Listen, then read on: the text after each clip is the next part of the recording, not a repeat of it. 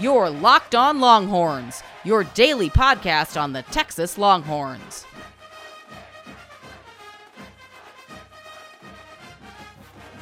And welcome to the Wednesday edition of the Locked On Longhorns podcast. I'm your host, Patrick Kahn. Follow me on Twitter at PatSportsGuy. Follow my esteemed co-host, Cammie, at CammieAndG. Cammie, it was a wild Monday.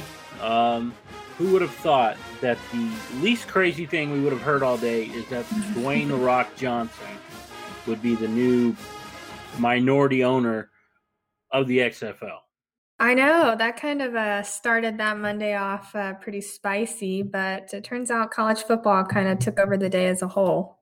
It did. The Big 12 was there were plenty of headlines coming around the Big 12, and we're not just talking about the scheduling. There was this whole I don't know racial tension over in Fort Worth with TCU and a player calling out a coach, and then it became TCU players going at each other as far as, oh, he didn't say that, he did say that. I was like, it's a bad day in Fort Worth.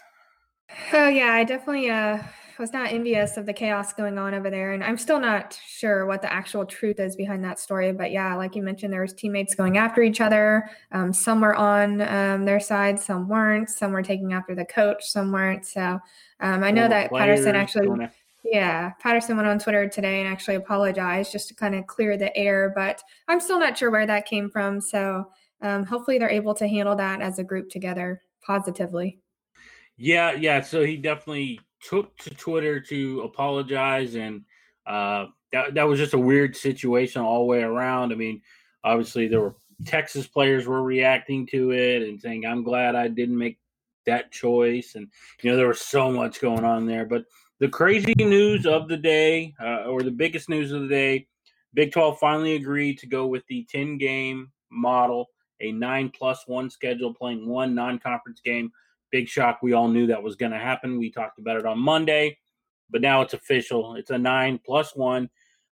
Big 12 came out and said it's still going to be a few weeks before we actually have the full schedule out. I figured it would be just a simple, easy, this is your non-conference, this is your conference start dates. But apparently it's not so cut and dry.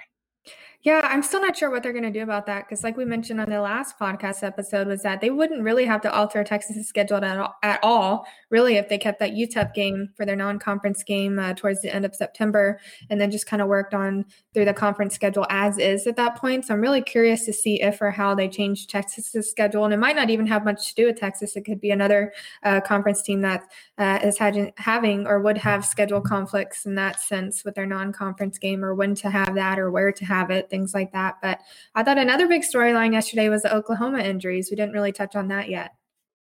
It's this is the Locked On Longhorns podcast. We'll talk about Oklahoma.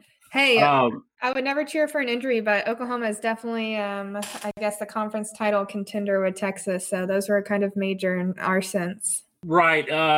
Tanner Mordecai, who's been kind of in this quarterback battle with Spencer Rattler. Everybody kind of presumed that Rattler's going to win the job, but obviously he was supposed to be getting his opportunity against Rattler, so he would be the next quarterback at OU. He has an injury, doesn't require surgery, but will be out for a few weeks, apparently significant time. So that's kind of a big deal there. Yeah, and they had, I think the bigger one was their incoming linebacker that was supposed to take Kenneth Murray's spot. It sounds like he tore his ACL. He's a 5-star, so that was major for their defense. Yeah, Caleb Kelly, he was expected to come in. I know they've had some suspensions with their linebackers as well as losing Kenneth Murray, supposed to have significant playing time. Sooner Sports, which is, I believe, the Sooners rivals website, 24/7, came out and said that it was presumed that he tore his ACL and later confirmed. So that was a big blow to them. But I wanted to get back to the Big 12 9+1 schedule real quick, Cammie. The interesting part on this is the fact that Texas is playing UTEP. Right. UTEP was also on the schedule to play Texas Tech. But I talked to some officials out in El Paso late on Monday night, and they told me that they've kind of been alerted by the Big 12 that they want the non-conference games to be played at the home stadium. And since Texas Tech was scheduled to go to El Paso, that game has been canceled. Their athletic director announced that on Tuesday. So that's one of those situations where we have a Big 12 team in the conference with no non-conference games whatsoever. Yeah, and I think the whole reason they're waiting a couple of weeks to kind of finalize those schedule details is because of teams like that. So I don't necessarily I think Texas's schedule is pretty cut and dry in our sense. I think a team like Texas Tech, they need to figure out who they're going to put in and where, and exactly what day they're going to play, things like that. So there's a lot of, I guess, small details that go into that probably takes some time to narrow down. Right, but I think that they might do a thing where maybe they stretch out the season further because now they have some more time. Like they could still kick off the season week 0, August 29th, or week 1 on September 5th, and space out with a few bye weeks to account for cancellations, postponements, makeup dates. There's going to be a lot of that. But one thing that's been on the mind of many is the Texas OU game at the Cotton Bowl Stadium. We've heard from Chris Del Conte. We've heard from the athletic director at Oklahoma, says it will stay at the Cotton Bowl. Question is, when are they going to play it? Are they going to keep it on that same date? Are they going to move it? From people that I've talked to, says it's still going to be mid-October when they play that game. So it seems like that is going to happen, and it's still going to happen on the Texas State Fairgrounds. Yeah, I don't think that's surprising in any sense. I've always felt like they should play in a middle ground like that, especially if they're worried about travel and things like that, and the state fair not being, I guess, active and going on. So I'm not surprised by that at all. I do think it'll be played probably around middle of October. I don't think Texas' schedule is going to be altered too much. Probably not. And obviously the Big 12 championship game that's set to take place at AT&T Stadium, if it's pushed back any at all, even a week, that's going to go into the Texas high school football playoffs that is played at AT&T Stadium. So they may have to find a new venue for that. And one thing that the Athletic was mentioning was putting it over at Globe Life Field.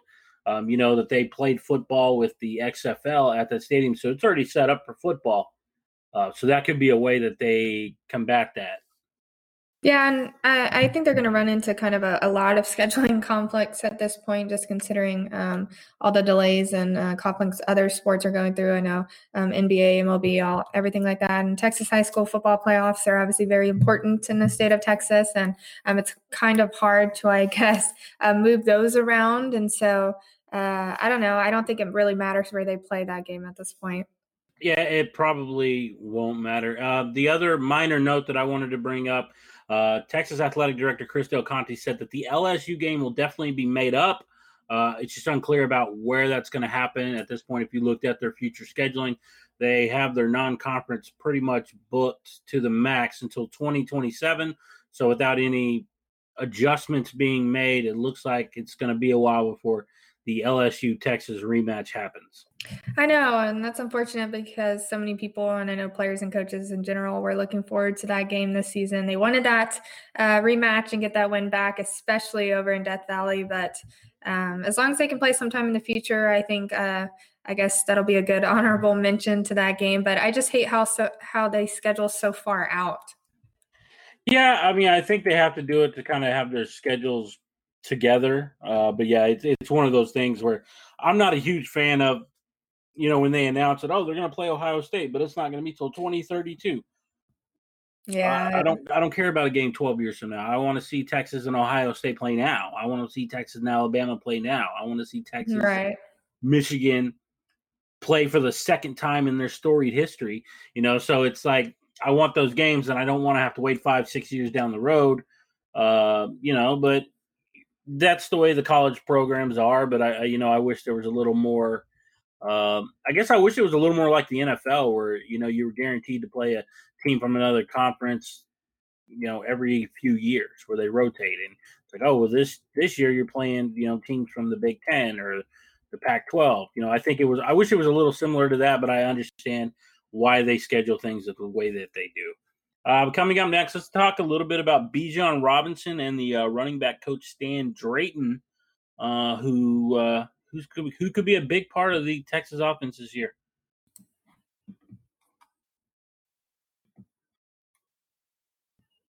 Jamie, I think we've talked a lot about Bijan Robinson as of late.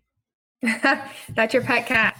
He's my favorite player to talk about. I absolutely loved watching his high school tape. I mean, you talk about a running back with balance, power. He catches the ball. He's almost like that hybrid running back wide receiver, kind of like a Jordan Whittington. Yeah, I think Whittington is probably a little more dynamic when it comes to athletic ability, but all around you can't discount how good Bijan Robinson is. Yeah, and it makes sense why he was the nation's number one running back, I guess, in the 2020 recruiting class. So they're expecting big things from him. How do you not put him on the field? And that's something that Tom Herman's talked about a lot. He's talked about him getting early snaps and seeing time. And, right now we're aware that Keontae Ingram has a issue with a hamstring, which could cost him some time in camp. And we'll see how if it's a lingering issue, because, sometimes those hamstring issues can linger. So the possibility that Bijan Robinson could see more playing time early on than even we expected. Yeah, I think we've always kind of agreed that he'll get significant playing time as a true freshman, but we didn't really think he would kind of take over that lead role until later in the year or even the 2021 off season. But if there are injuries, and that hamstrings are really tricky, if that lingers, then Ingram's going to be sidelined for quite a bit of the season. And I know Roschon Johnson's ready to step in, and Bijan Robinson looks ready. I mean, we've talked about how big he looks, how fast he looks. Herman's talked about how he has to get him on the field. So I don't know if I would necessarily consider this to be a breakout season for Robinson, but I definitely think he'll be noticed and get significant playing time. Well, our friends over at 24/7 Sports actually put out a list in which they talked about the breakout players, the freshman breakouts, who could potentially be top 50 players in all of college football. As we know, 24/7 likes to put out lists on their top 50 players periodically. And they think Bijan Robinson could be one of those guys in a breakout year. And, they mentioned kind of what we talked about, a little bit about, the injury to Keontae and how dynamic he is. So I thought it was interesting to add him on the list. They had Zachary Evans from TCU on the list. And they also had Spencer Rattler, who is a redshirt freshman, on the list for Oklahoma.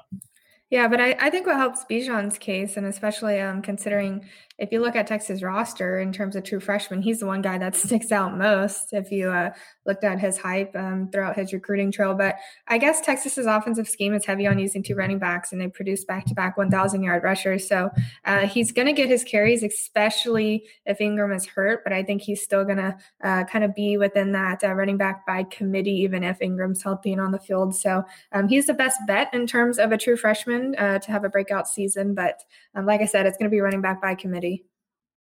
The ability to have a two-back set. Mike Yurcich likes to use multiple running backs. It's something that he did at Oklahoma State. They didn't do it at Ohio State, but that's because they had Justin Fields and J.K. Dobbins. They didn't really need to do anything else. But looking back at Oklahoma's system, that's what they did. They used multiple running backs. So I think it's smart to have a two-back system. You don't want to wear him out too early. But I thought it was interesting. You follow Brian Carrington? Oh, yes. Well, he did this thread on Twitter the other day about running back coach Stan Drayton and why running backs are going to want to come play. And, I thought it was interesting is he shared a video where they're talking to Ezekiel Elliott. And Stan was at Ohio State with Ezekiel Elliott, and he talked about how Stan Drayton helped him so much in his game. He goes, I didn't solely, focus on, his instincts or playing in a certain way. He said, he wanted me to anticipate, and he goes, and not just anticipate what I'm doing, what my offensive line is doing, what all the guys around me are doing. He said, it made me a better football player. So it made me think that a Stan Drayton, if he's able to develop like we hope, and he can take a guy like Bijan Robinson, who to me, he's very similar in size and build of an Ezekiel Elliott. Ooh, yeah. And I think that thread was actually genius of him to go and put on Twitter, because I was just talking about this today in the article that we'll get on in a little bit in terms of them targeting these highly rated running backs and how they could kind of, I guess, be swayed away from Texas, and just in the fact that Bijan Robinson is there, and obviously he's expected to take over the lead role. But I guess it's really important that they put that thread on there because it kind of exemplified the fact that Mike Yurcich's scheme is really heavy on using two running backs, and we'll get into this in a little bit too. And Robinson is actually trying to pull these highly rated running backs in with him to kind of form a duo in that backfield because I guess the shelf life for running backs is so short and things like that. So we always need to be healthy. But I thought that was really genius. It was a great recruiting tactic. And I think that's why Carrington is one of the best recruiters in the nation. Yeah, I mean, I think that definitely helps. Also, want to talk about something that was on 24/7 Sports. The most underrated defenses in college football. There's 20 of them that they put together, and the last team mentioned on there was Texas. Are you at all surprised, given the way that people kind of have looked at Texas defense as of late, especially under Todd Orlando, that they would be listed as an underrated defense?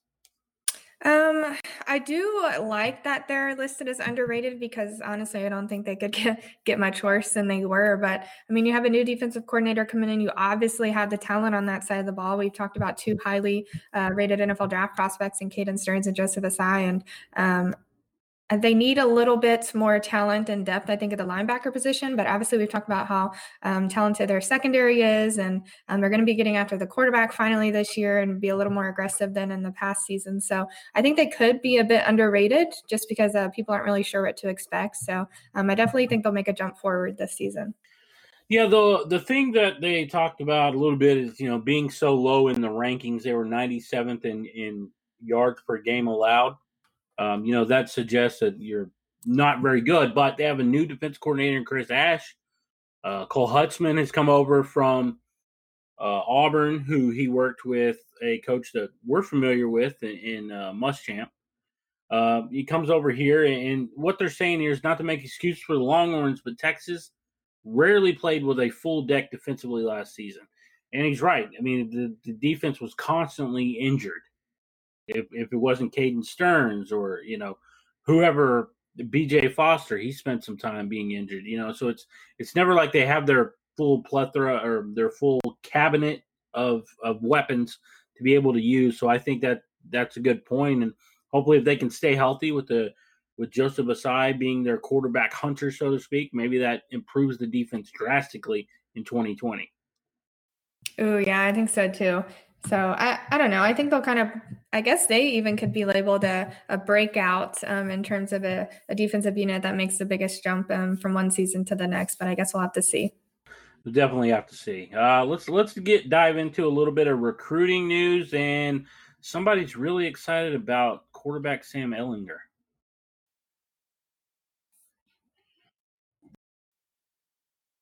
Texas definitely has been looking at linebacker a lot this offseason, and it's a potential that they might have a new transfer coming.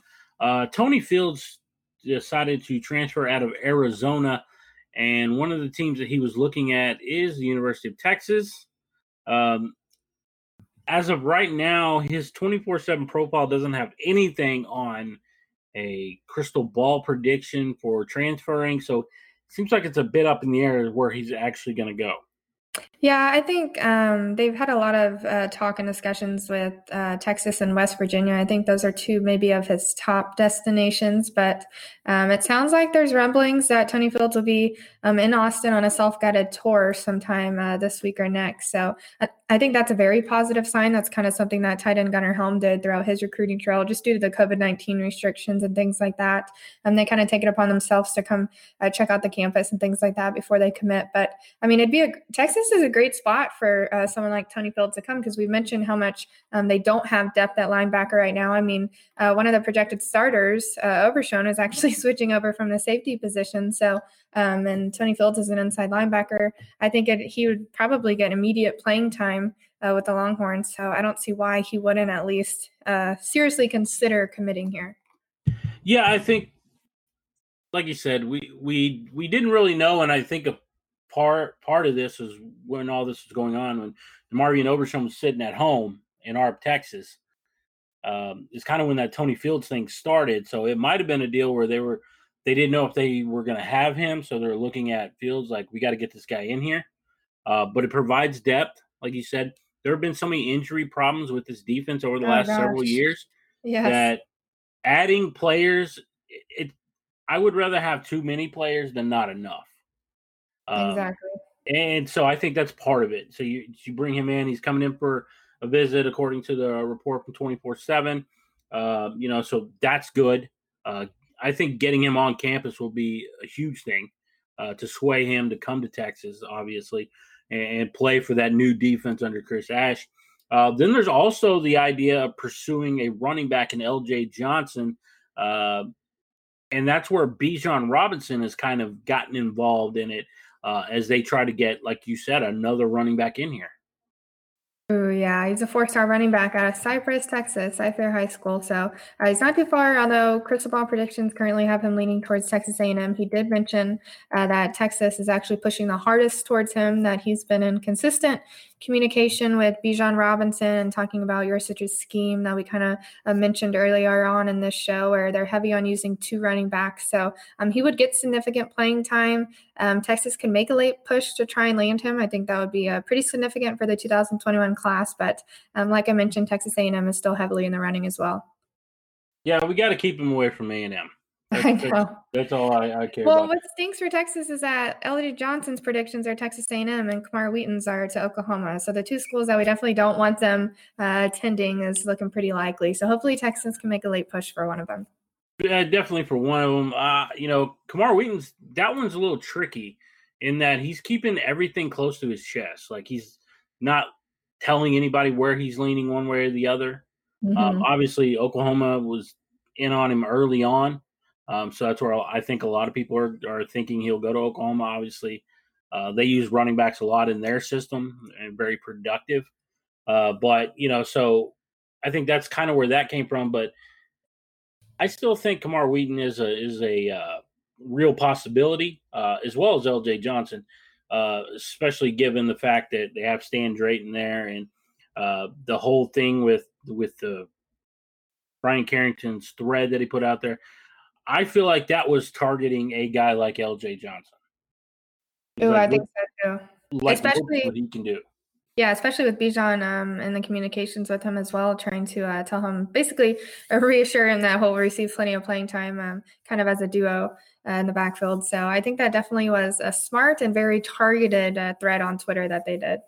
Absolutely. And running back's a huge part of this team. But, the guy handing him the ball is pretty important too.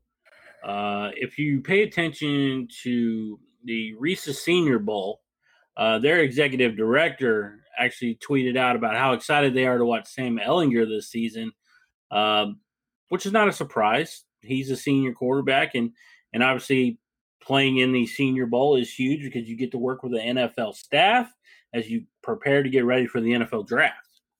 Yeah, and I think he's probably already being tabbed a mid to late round draft selection, but if he can stay healthy and have another impressive season under his belt, obviously getting invited to the Senior Bowl and having a successful showing there will only increase his draft stock. We've mentioned this several times, but Joe Burrow, for example, wasn't even mentioned as a potential first round selection heading into the 2019 season, much less the number 1 overall pick. So anything can happen, but yeah, the preseason hype keeps going Ehlinger's way. He's mentioned to the Manning Award, Maxwell Award, Davey O'Brien Award watch list. And we've mentioned how he's been selected as a preseason All Big 12 selection and first team All Big 12 preseason selection by Phil Still. So he has that Heisman Trophy contender hype. It's just in terms of how far he can kind of lead this Longhorns team in or if into the college football playoffs. So, but I think that the fact that executives for the Senior Bowl are excited to watch him is kind of a sure bet that he will likely receive an invite to the Senior Bowl. Yeah, I think that's a pretty good guesstimation there. We'll talk a little bit on Friday's episode with Dane Brugler. I'm going to ask him all about Sam Ehlinger and where he has him on his latest write-up about the quarterback position in the NFL draft. He had Sam listed as his number 5 overall senior quarterback. Oh, so yeah. Yeah, I'm really curious of his ceiling. So I can't wait to see what Brigler says about what he thinks Ehlinger's ceiling is, I guess, in terms of his NFL draft stock, or what he kind of needs from Ehlinger throughout his senior season. So that'll be a lot of good information. Yeah, I think there will be plenty of good information. And like I said, on Friday, I'm going to get into all that with Dane Brugler of The Athletic. We're going to talk about Sam Ehlinger, Joseph Asai. Of course, we're going to talk Samuel Cosmi, Caden Stearns, Derek Kerstetter. I mean, there's plenty of guys up and down this roster who I think have an NFL ceiling. And I would even throw Keontae Ingram in there, provided he can stay healthy. He kind of reminds me of that dual threat running back that's all the rage right now. Mm-hmm. In the NFL, with that being able to not only be a good runner but be a good pass catcher. We've seen plenty of players who have made it to the NFL like that, and so it's going to be interesting to see where all of these players rank, and I'll try and get into as much as I can in the time limit that we're allowed. But that's going to do it for this edition of the Locked On Longhorns podcast. For Cammie, I'm Patrick, and as always, keep it locked on. Hook 'em.